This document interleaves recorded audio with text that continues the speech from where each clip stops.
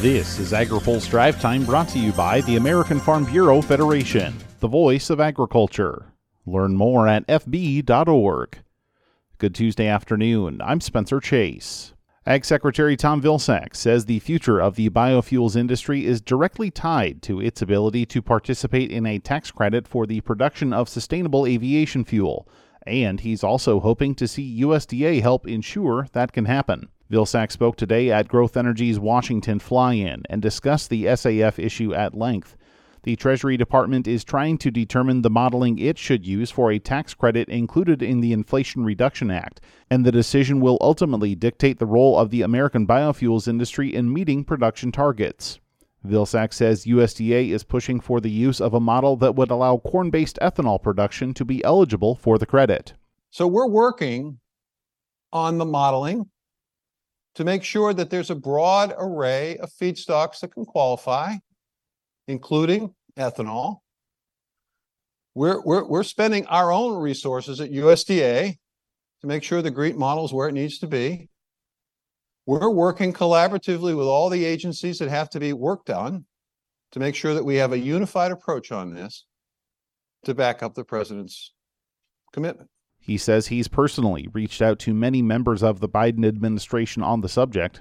He says a recent conversation with President Joe Biden also led to talks with other White House staff to incorporate the potential for agriculture's role in SAF production into administration messaging.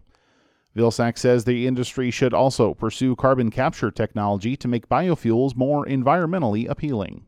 Make sure people understand that the future of this industry is in fact linked to its capacity to take advantage of this new and amazing opportunity. 36 billion gallons. I don't know. I'm not good at math, but that's a lot more than we're producing now.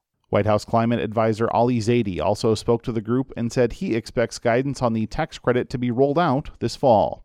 Vilsack also took part today in a ceremony commemorating the 50th anniversary of the World Agriculture Supply and Demand Estimates report, which was rolled out today.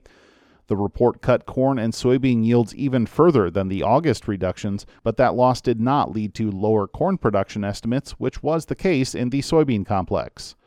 Nationwide corn yield was reduced to an average of 173.8 bushels per acre, but an 800,000 acre increase in harvested area brought the projected total production up to 15.13 billion bushels for the year. For soybeans, the yield was dropped an eighth of a bushel, but the production forecast drops to 4.1 billion bushels, a drop expected by traders ahead of the report's release. Bill Thompson has more figures from the report, including encouraging numbers from the rice sector in his coverage on agripulse.com.